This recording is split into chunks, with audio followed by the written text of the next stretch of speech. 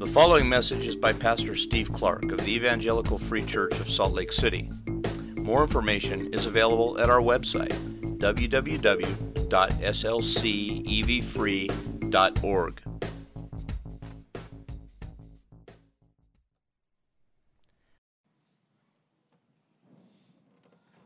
Let me pray.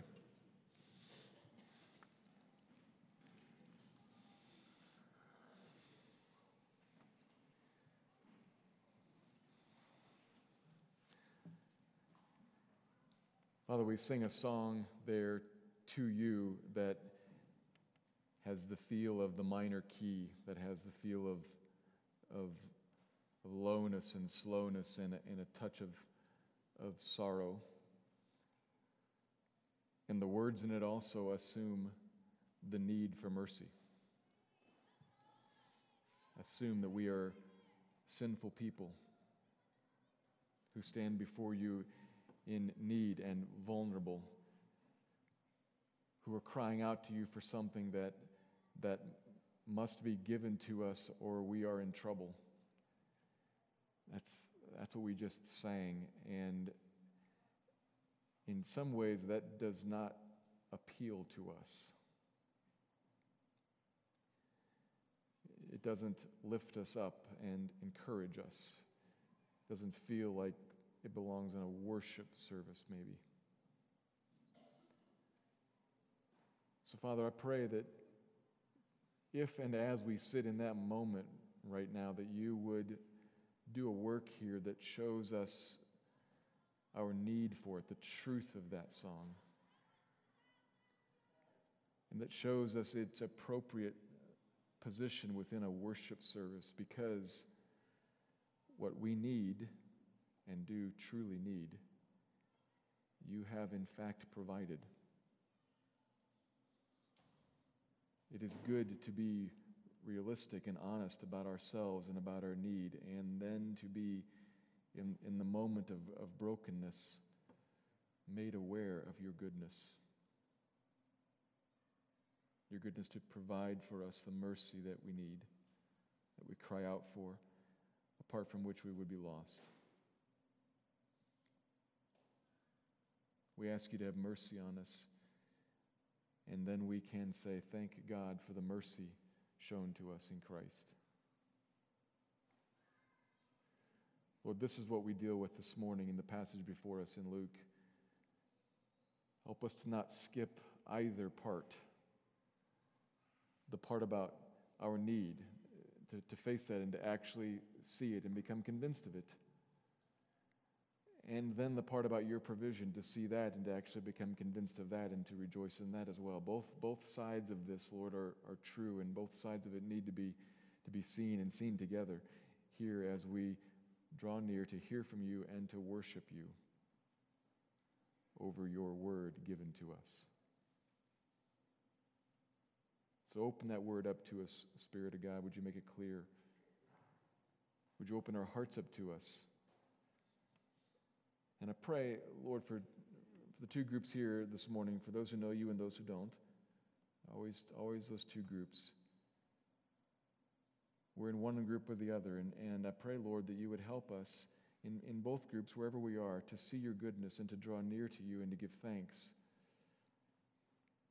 This is not a message only for one or the other. It's a message for both of us, and so would you speak it to us, Spirit of God. Press it into the hearts of every single person here and move us towards you. Move us into faith, and in that a saving faith. That's where joy is found. In faith closed up tight to you.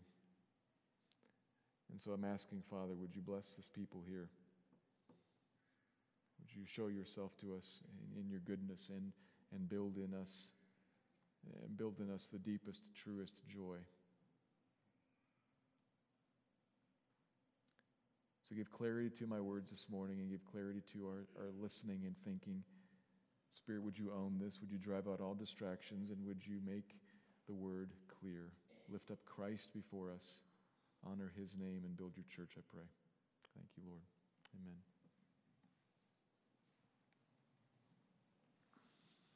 Turn our attention this morning to the middle of Luke chapter 18 and another parable told by Jesus. This chapter also began with a parable, one whose main point was easy to discern because it was told to us from the start.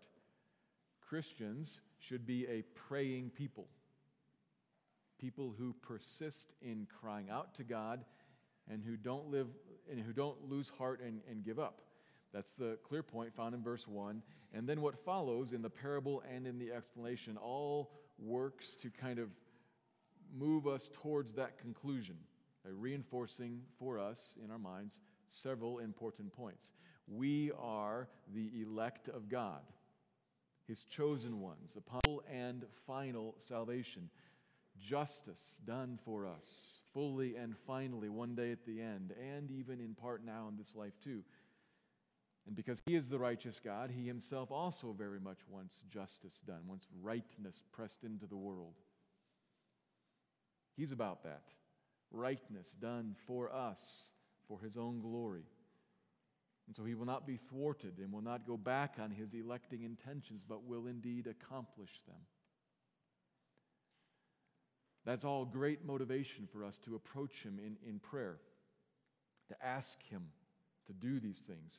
He is totally unlike the judge in that parable. Totally unlike how the judge is and how the judge views that persistent widow. He's quite the opposite, in fact. And seeing that and remembering that is what moves us to draw near to Him and, like the widow, to persist in asking Him. Persist in prayer. Even when He delays. Another issue that comes up last week.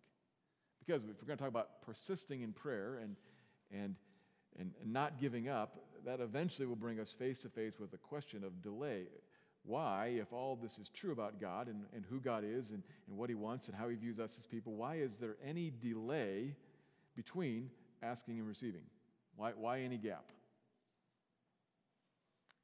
We touched on this last week as well. And Jesus' last comment, we noted, brings up an answer that's important for us to consider. God sometimes requires persistence. He sometimes delays in the answering and requires persistence because He wants to address our truest, deepest need, our need for communion with Him. And as we persist in faith, that issue is both addressed and then answered. As we persist in faith, we meet Him. We commune with God in faith, or we don't and trust something else. That's the issue sometimes raised for us by this delaying. Do you actually believe me and what I said about me and what I said about you and what I'm about? Or will you actually turn and trust something else to deliver what you think you need? The issue of faith is addressed in the delay. So we considered all this last week and why sometimes He waits, seeing that we should persist in faith and praying and depending on Him to give us what we need, apart from whom we can do nothing. That was last week. And that's kind of the connection to the passage this week. The subjects of prayer and dependence and believing that we cannot do and be what we need to be and what we need done. Those topics kind of bridge over into today's passage. The world does not think that apart from Him we can do nothing. Humanity typically thinks of itself as much more capable. And to some who were very confident in themselves and their own abilities, particularly in their own abilities to make themselves right before God, right in the eyes of others, in fact, too, to such ones, Jesus told another parable, our passage today. So let me read that parable and then the couple of verses that follow in the next section because they are related in subject. So I'm going to read verses 9 to 17 and then draw out two observations from them. It's Luke 18, beginning in verse 9.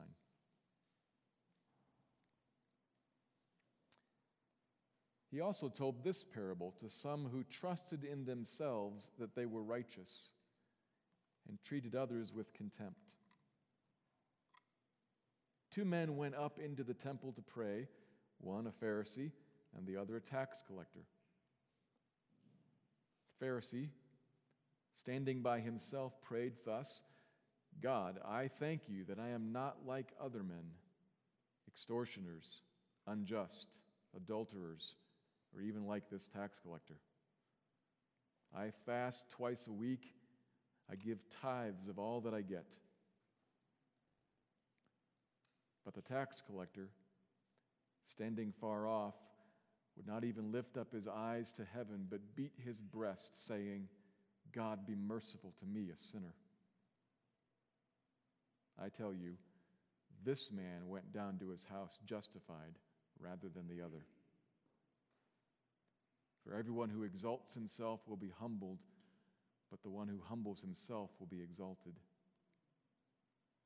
Now they were bringing even infants to him that he might touch them, and when the disciples saw it, they rebuked them.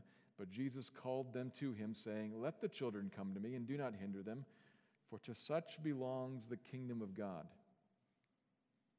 Truly, I say to you, whoever does not receive the kingdom of God like a child shall not enter it. The word of the Lord in Luke 18. Two observations. Here's the first. It is impossible to stand acceptable to God based on our own efforts. It is impossible to stand acceptable to God based on our own efforts. Verse 9, Jesus is speaking to some people who trusted in themselves that they were righteous, and then also, therefore, they treated others with contempt. They are thinking that they are righteous before God the judge, that righteousness characterizes them, and that righteousness is because of themselves. Notice they are confident in themselves and what they do. This is self-righteousness, or in theological terms, works righteousness. A righteousness that I myself have attained. I am righteous because of what I do, what I have done. That's what Jesus is speaking to, and the target here, it's negative. He's criticizing something here. And so the first point for us here this morning, it is also negative. It is pointing out that the idea of self, the idea of works righteousness, a righteousness that I gain based on my personal effort, it is a failure. It's incorrect. It's wrong. So I'm working on something negative here this morning as I prayed. I said we got to have two parts. We got to listen to two parts here. So we got to listen to the first part in its truth. It's negative.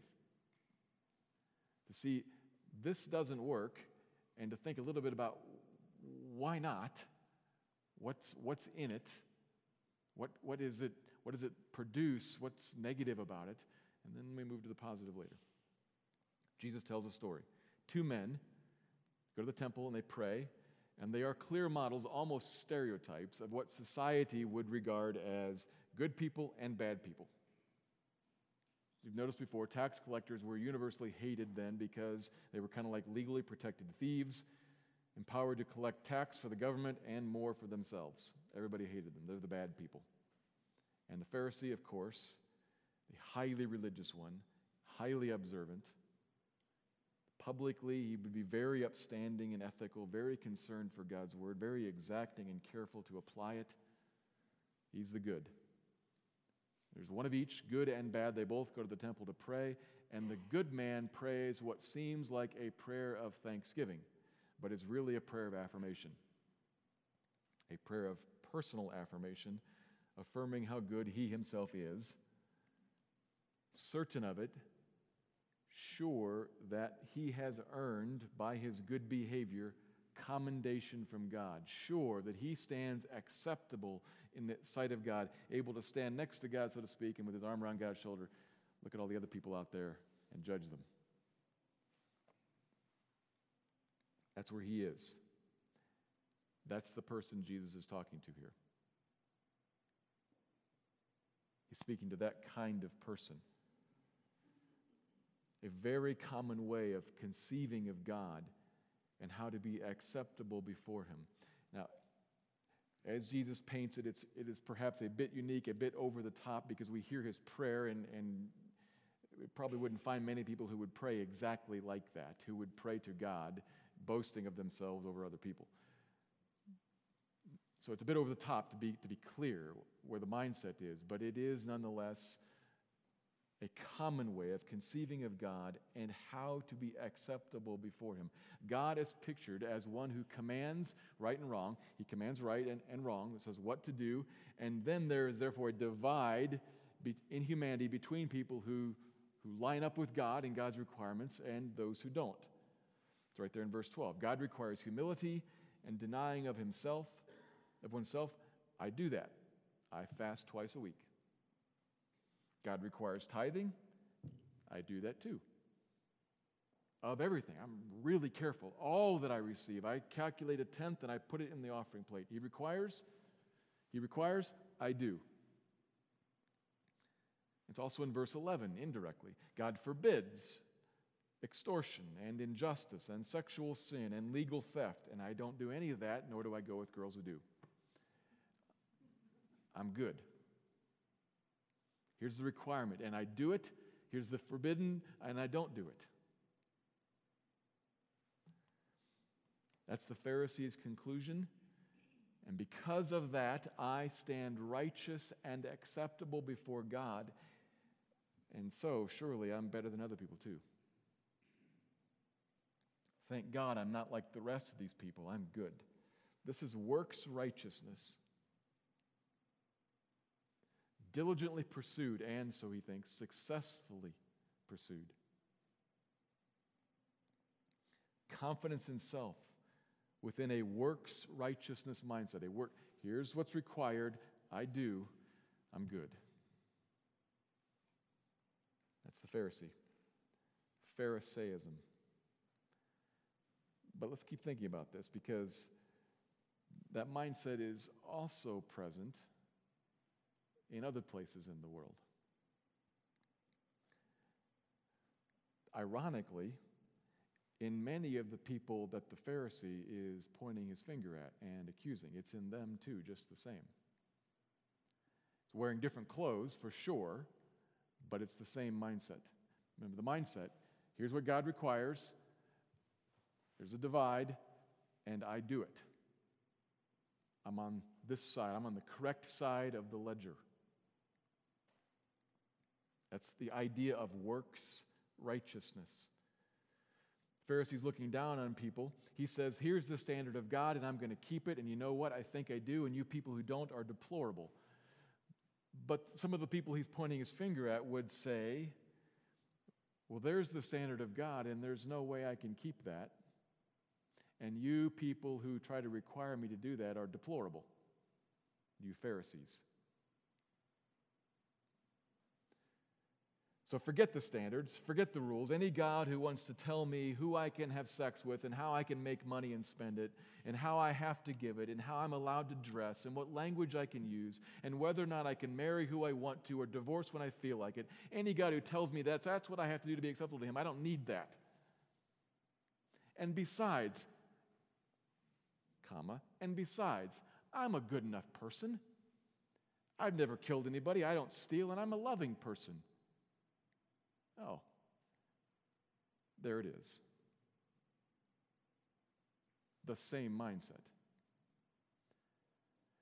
I reject your opinions of what God requires of me, and I set up my own opinions of what I think what God really requires is that we be non-murderers, non-thieves, and generally nice people. I'm a good person. How dare you tell me I'm not? Notice that carefully. It's the same mindset.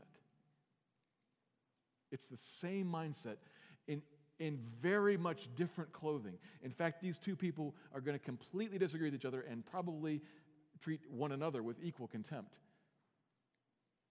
The Pharisee and the non-Pharisee have the same mindset, though. They both are looking at, here's a God, in my conception, a God who says, I require something or another, and I think I've probably met that.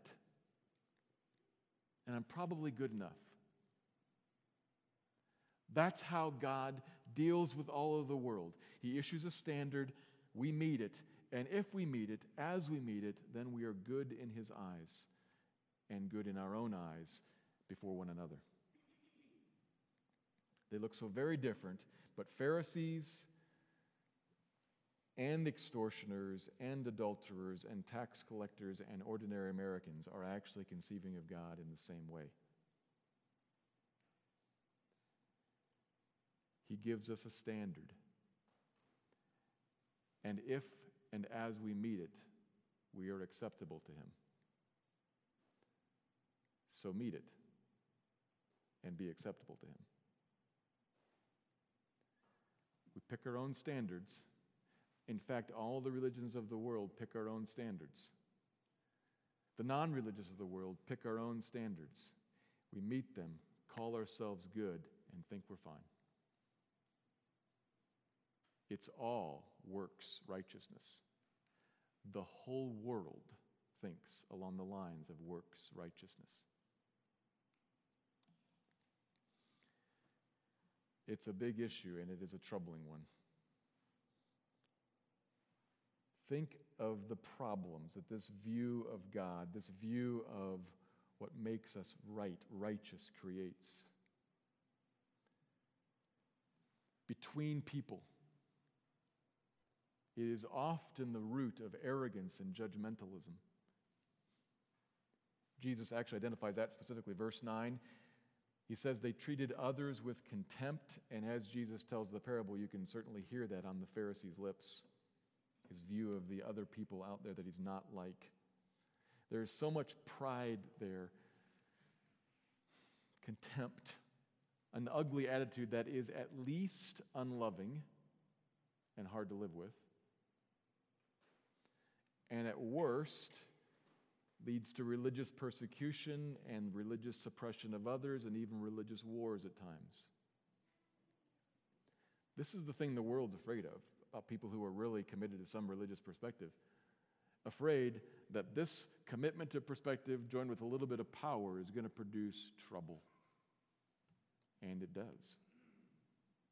It always has.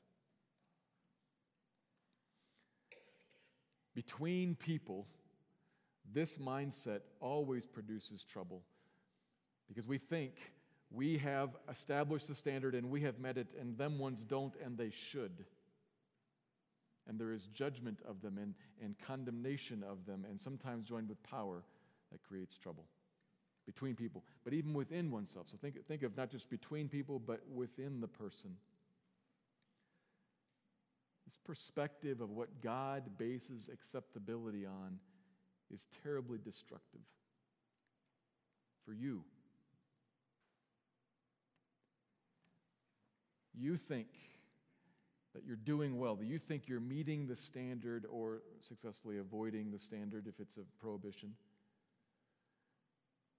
And pride and self-confidence and a critical spirit and the frequent tearing down of others and negativity blossoms within you. Inevitably, how you are viewing God and how you think God stands over you and how God deals with it, that's how you will then deal with other people as well. And as you see God's requirement and I'm meeting that and you're not, then you, in my mind, you are bad. And I will judge that. You will judge that. You will condemn that. You will pass a verdict over that person, over that person's life. And a critical spirit of judgmentalism will rise up and will take control of you.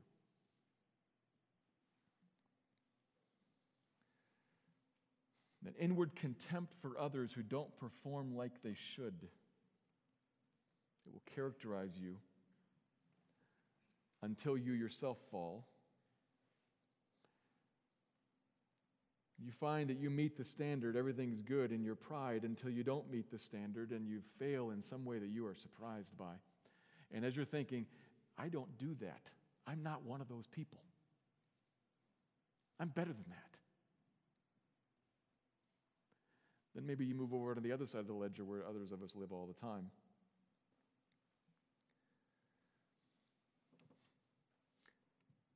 in fear and in despair and in anxiety, performing, because that's how you get accepted. This view of how God deals with us, this works righteousness, will drive you to work, and it will eat your lunch every day. Because you will never be good enough for long enough.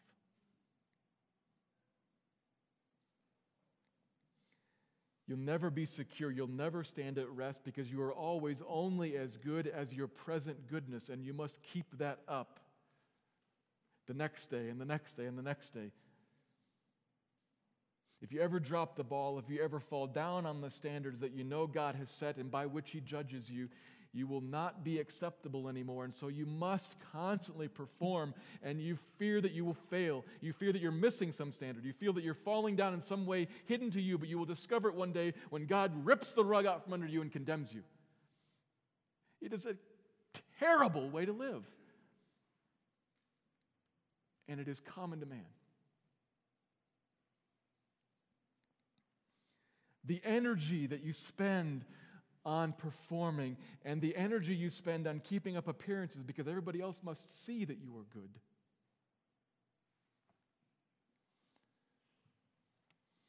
It is exhausting. And it is filled with deceit. Because in your heart of hearts, in the quiet of the night, you know it's not true. You know you're a failure.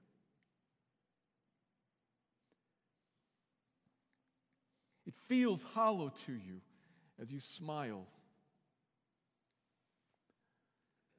It's destructive. It creates problems between people. It creates great problems within us. Whether we think we're doing well or discover that we aren't, it creates problems within us. But worst of all is what we read in verse 14. Speaking of this Pharisee and the tax collector, who we'll come to in a moment, Jesus says, I tell you, there's that underlining of emphasis, I tell you, this is the way it is. Both men came to God to pray. Both said amen and went home. And one, only one of them, is in fact justified. Not the Pharisee. That word justified, it's hard to tell in English, but we talked about this a little bit last week. It's related to the word righteousness. They're in the same family of words. Justified, particularly in this context, it actually is an old equivalent to what we might call acquitted or declared not guilty. It's a court term. You're either acquitted or found guilty. You're either justified or condemned. The verdicts. Only one of them went home justified. Not the one who viewed God as dealing with him in a works righteousness way. Not the one who thought he was good. He went home condemned. He attempts to stand on his own efforts, and he falls. This is the greatest tragedy of all. Interpersonal troubles and the inner and personal hardships and fears and insecurities, they all pale in comparison to this. Because here is one who is confident that she stands before God accepted, that she has found God's standard and met them, has exalted self, and in the view of her own eyes is good enough, has done well enough, but actually discovers in the end that she is condemned before the judge.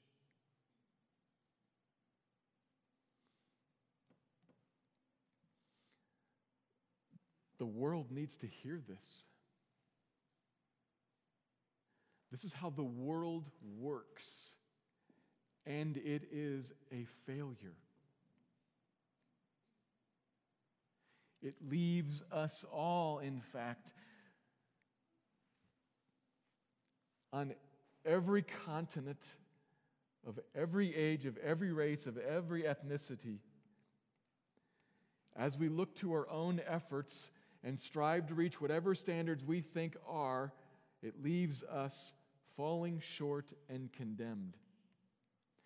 It is common to think like this. It has been the way we think ever since the very beginning, because in the very, very beginning, it was how God worked. And by very, very, very beginning, I mean Genesis 2, before the fall into sin. God laid out before us the garden and said, eat of everything you want here, except for that tree. Eat of everything you want here, and here's where you will stay, with me. Clean, in fellowship, in the garden, in the presence of God, in what we might call now the kingdom of God, with Him. Do this and you will live. But then Genesis 3 comes along and we fall into sin and our natures are bound, enslaved to sin. We still think that's the way it works, but it isn't. It seems like it, but we fail to see that the law of God actually is given to us now to show us our failure, our inability to do what is required.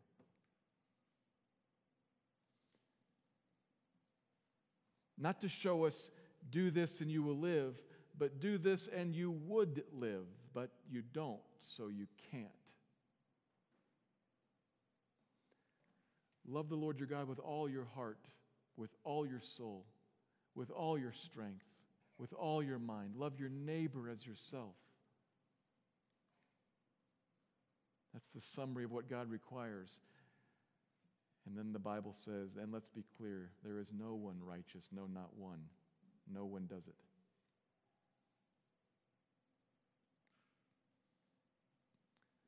Not a one of us. We are sinners through and through. We need a righteousness from outside of us to come to us. Nothing that we can generate from ourselves by our own efforts.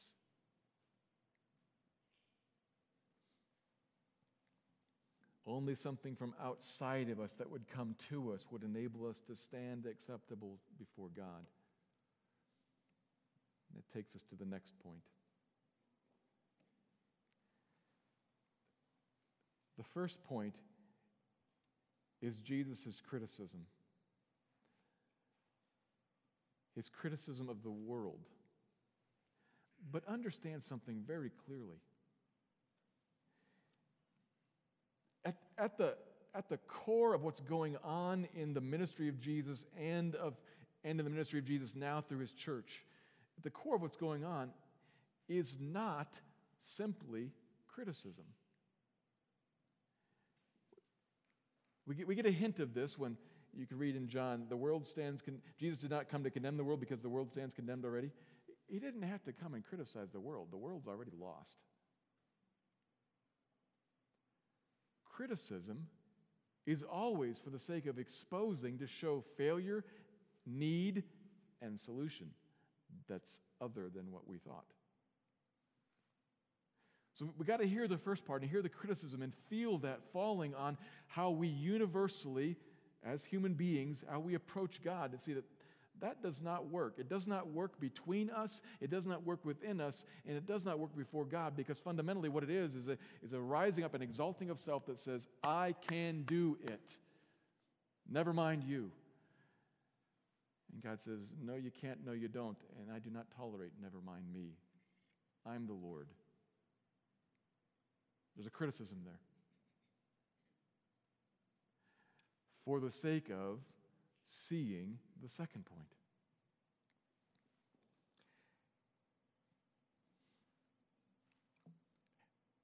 Acceptance before God comes as we humbly depend on Him for gospel mercy.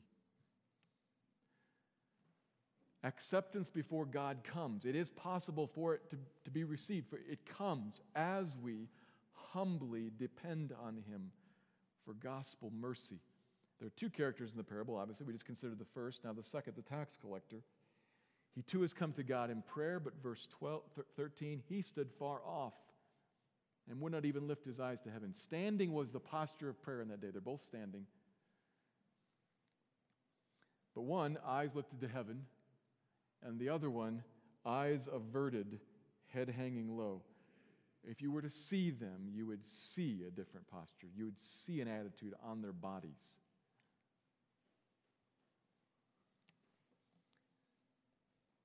He stands there, head hung low, beating his breast, Jesus says.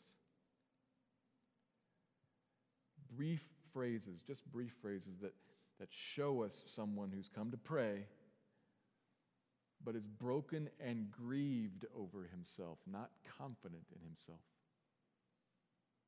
That's what he looks like. And then what he prays confirms that. God, thank you that I'm not a sinner like these other ones are. No, that's not what he prays.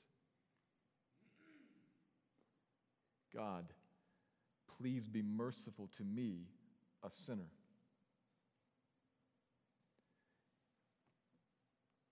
Here is a sinner who knows it and is grieved by it.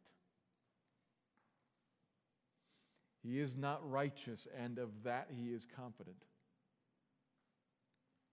He deserves nothing, he merits nothing, he pleads only, humble, eyes averted, asking for mercy from God the righteous one. Mercy. Do not give to me, a sinner, what I deserve. What I deserve, I know. What I deserve is condemnation. I can never love you with everything in me, all of my all, and love my neighbor as myself. I cannot and I have not. What I deserve is condemnation. There is no such thing as self-works righteousness. I am unrighteous. Please have mercy. He's broken, not exalting himself, but humbled and seeking mercy because he knows he cannot stand before God otherwise. He has no ability in himself. He is unable, like a child is unable. He knows he needs to be given. He cannot produce. He cannot make. He cannot earn anything. Just like a child can't. He has a need to receive something from outside of him. And that attitude, that's the connection to the next several verses. People bringing little children to Jesus. Common in that day for people to bring kids to esteemed religious leaders, to have them bless them in some way, lay their hands on them, maybe pray for them, give them some sort of blessing. And the language says this was common. They were doing it. People were bringing even infants to him. It's going on with some repetition, and the disciples are bothered by it. Jesus says what to them? Let them come. Don't stop them. Let them come. Which, yes, surely does show us that Jesus welcomes children, is not put off by them or inconvenienced by them. And in a society that did not value kids like we do, we regard children as precious. That was not how they regarded children back then. So in that society in particular, it does do something of placing some worth on kids, some value on them, which is a bit surprising. But that is not why that's here. We can see it there, but that's not the point. It's here to show us something that lies very much in line with what we've just been looking at, what comes right before. How can one stand acceptable before God? How can one be welcomed into the presence of God, welcomed into the kingdom of God, cleansed of sin, brought near? Not by our efforts. Middle of verse 16, don't stop the children from coming to me, for to such belongs the kingdom of God. To such ones, to people like this. Well, what is it about them? What is it like them, such as this? What's noteworthy or commendable? Is it their age? Is it their size? Their mental capacity? No, of course not. Verse 17, truly I say to you, again, similar emphasis from Jesus, underlining emphasis. Truly I say to you, whoever does not receive the kingdom of God like a child shall not enter it. What's commendable about the kids is the way they receive, the way they humbly, trustingly hear what they are told and believe it and accept it without suspicion, without guarded hesitancy. Parents have to tell kids, don't take candy from strangers, because kids are very inclined to take candy from strangers.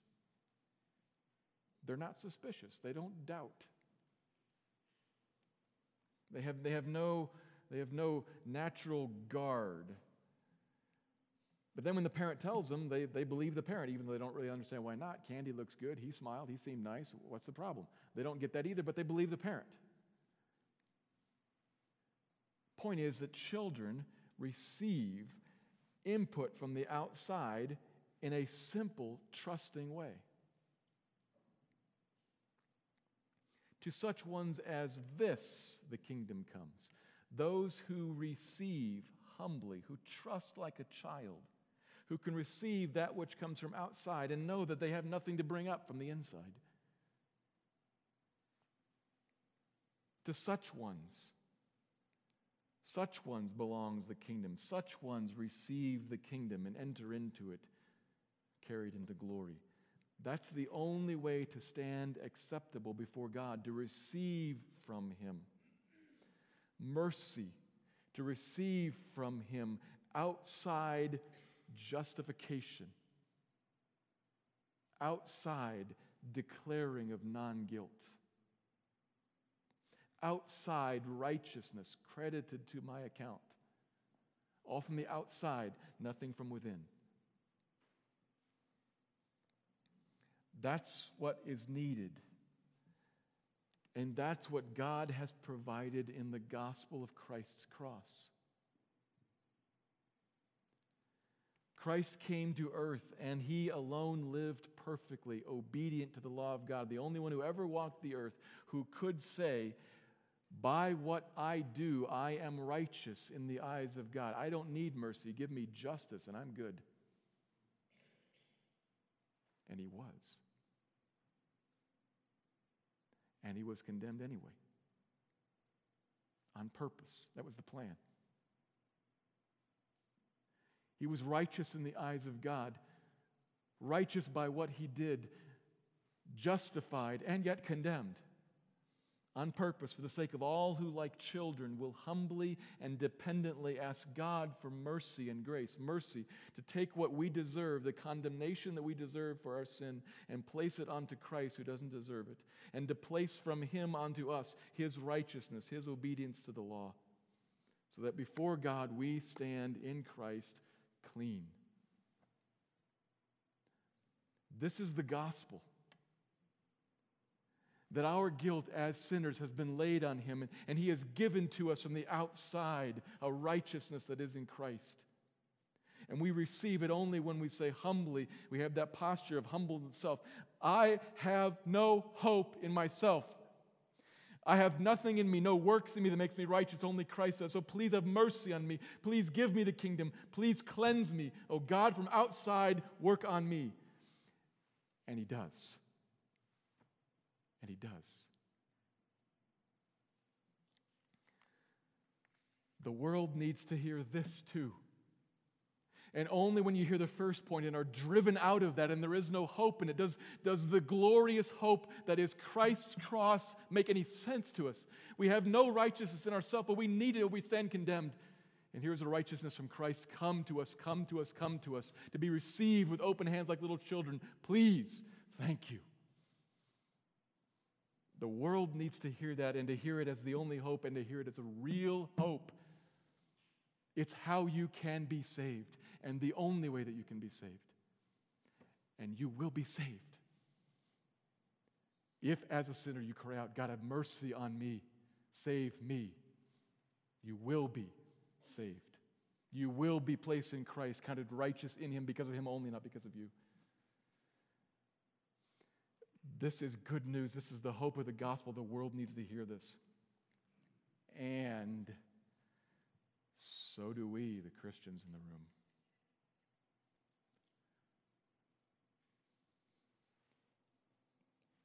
he speaks to us in this too. Jesus' audience is not necessarily non-Christians. He told this parable to some who trusted in themselves that they were righteous and treated others with contempt. That's not necessarily not me.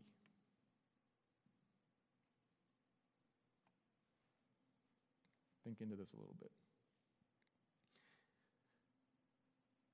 If you're genuinely a Christian, you understand and you agree with, and perhaps God has stirred you to rejoice in and to thank Him for everything that I've just said. The impossibility of standing before God in our own efforts, the glorious righteousness in Christ given to us, received by simple trusting faith. You see works righteousness as a destructive error. Yes, good, amen. But do you sometimes find yourself relating to God on these terms, this works righteousness mentality? Nonetheless, you probably do. And so again, Christian, here's a criticism here that is never just for the sake of criticizing. It is never just for the sake of like knocking you down a peg. Your Father is not remotely interested in just knocking you down a peg, just so you'll be knocked down a peg. He wants to humble you that you might be exalted. So listen to the criticism. Do you sometimes find yourself relating to God and to others based on this sort of a mindset, this works righteousness mindset? Check yourself. Do you sometimes think that God thinks of you with different degrees of approval and pleasure or disapproval and displeasure? And that different degree is based on how you're doing today, this week, this month.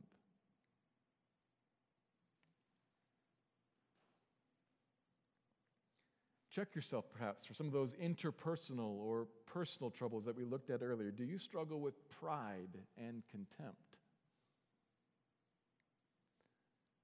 Critical and judgmental spirit?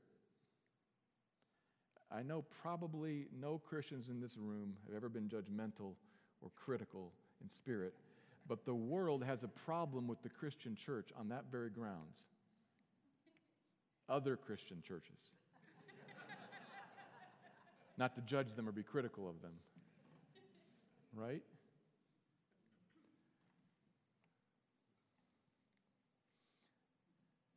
It is easy for us to look at the messed up world all around us and even the messed up person sitting right next to you right now.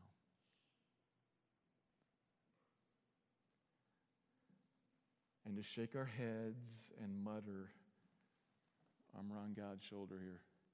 What's wrong with them?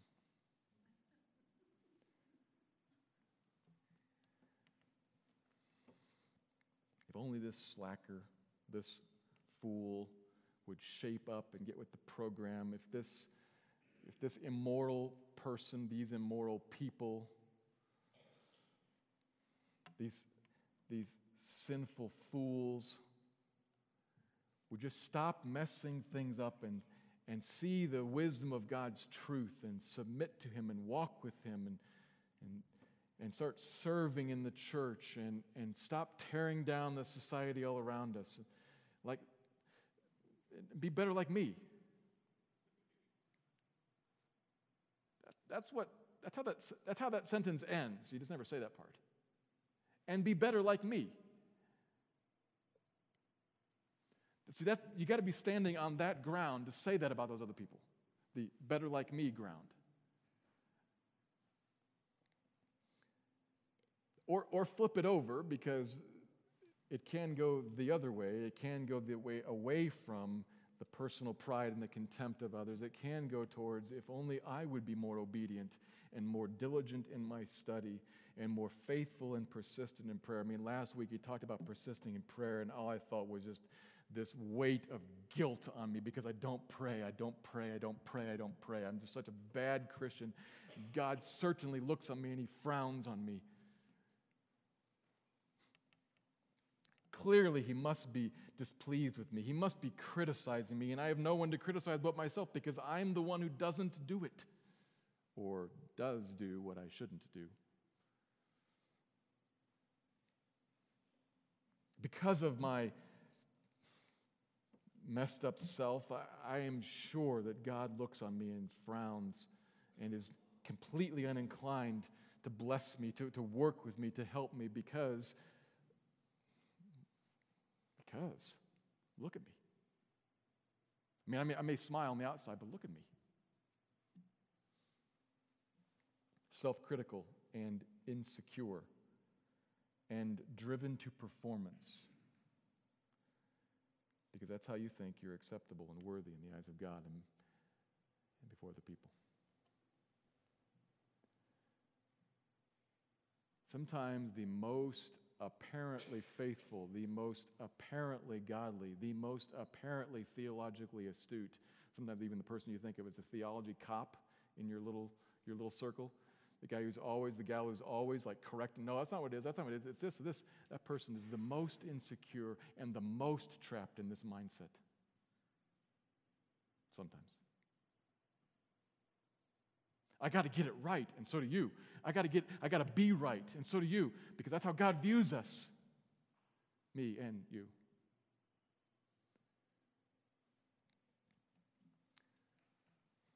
So is that you? Christian, works righteousness lives in the corners of most of our hearts because it is part and parcel of the fallen human nature. It is universal. It's how we are. And we are redeemed people who still are in part how we are. We've been saved, but not fully, completely so. And so we still have the flesh. We still have fallen nature, and part and parcel of fallen nature is works righteousness. So notice it, be alert, and realize this. Right there in all those moments of the insecurity and the fear and the anxiety and the theological policing and the judgment of others in the world and in the next pew, right there, you've got your finger on a gospel problem. Right there. Your pride and your unloving, uncharitable contempt of others, it comes from how you still, even as a Christian, overlook the gospel, the given, the credited, the theological term, imputed righteousness of God placed on you such that he always looks on you as clean. You forget that, you overlook it, and are prone to slide into works righteousness as the operative way of how you deal with God. This is the criticism that is not intended in this moment or ever to just tear you down, knock you down a peg, but to release you from it and show you something else glorious. The answer is not then don't treat people with contempt, love them. That's a true statement.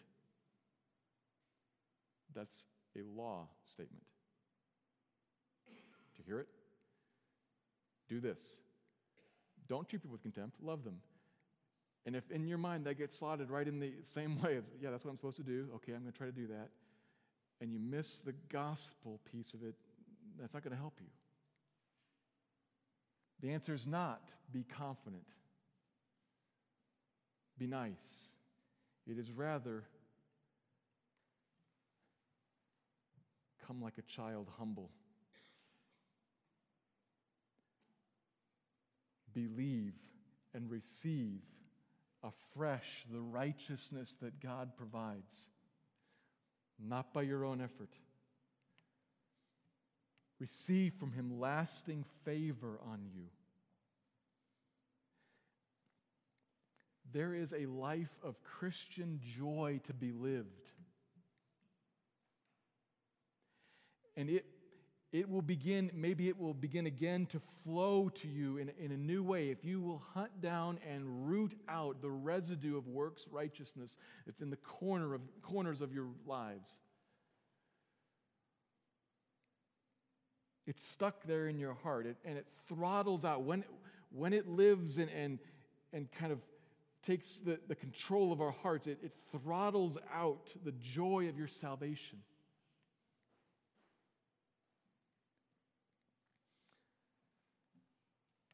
So Christian, hear the good news here. Hear it fresh like a child. Hear it like it would wash over that man beating his breast in the church with his head cast down, recalling all of his sin. It would wash over him like cleaned. Go home justified. That message to you, Christian, this morning, go home justified. With no condemnation resting on you. And that not at all because of anything in you, because of the grace of God for you. This is good news. This is good news. And Christians need to preach it to ourselves all the time, because in our flesh, all the time, living with us, seeking to rise up, control us, and choke out our joy in life, is the idea that God looks at me based on what I'm doing and how I'm doing. He looks at you because of what Christ did. And the banner that hangs over you is one of delight and joy and love. It is that kindness that does indeed move us to repentance. Holiness is an issue that Christians have to talk about. We talk about it from the standpoint of one who is accepted, delighted in, rejoiced in, and cannot be more so. When Jesus says that the Father loves you with the love He has for me, there isn't any greater love. He won't love you more. He can't love you more. From that place we face sin and deal with it. We should not think the tax collector went home and carried on in his old ways. He knew he was a sinner. He certainly addressed sin and wanted to repent and grow, yes, indeed, but he does that from the standpoint of one who is justified and accepted. Christian, you are too. How humbling and freeing and good it is that has nothing to do with you. It has come from outside of you. And as you humble yourself, you will find yourself exalted in the presence of God, welcomed into the kingdom and living in its joyful life. Hear this and believe it, Christian. Hear this and believe it, Christian. Let me pray.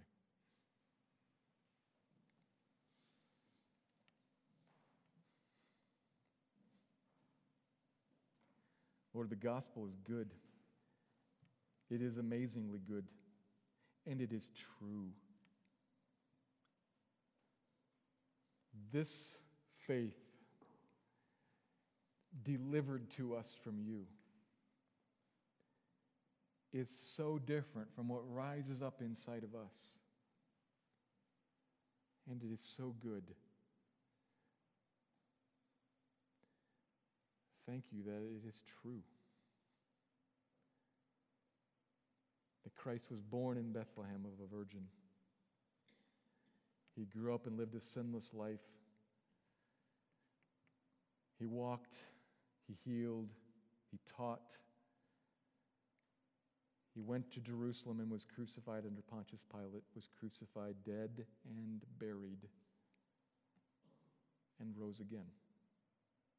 This is the gospel, and it is true. He has ascended, and he sits in heaven at the right hand and is waiting to come again to the earth to finally and fully deliver us, to judge the whole earth, the living and the dead, and to bring righteousness to this place. It is true. And we who by grace have been given the righteousness of Christ stand justified and eager for him to come. Help us to walk now with him here and to look for his appearing, our great hope. Or would you send your people home aware that they are justified, believing it and walking in it? And those perhaps here who don't know you, would you show them their need and show them this as the true hope and save them? Bring them to the kingdom too. This is our prayer, and we pray it in Christ's name, our good and gracious and kind and merciful Savior. Amen.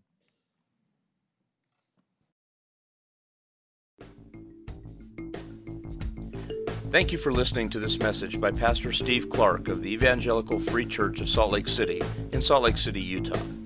Feel free to make copies of this message to give to others, but please do not charge for these copies or alter the content in any way without permission. We invite you to visit our website at www.slcevfree.org or call us directly at area code 801-943-0091. Our mailing address is Evangelical Free Church of Salt Lake City, 6515 South Lion Lane, Salt Lake City, Utah, 84121.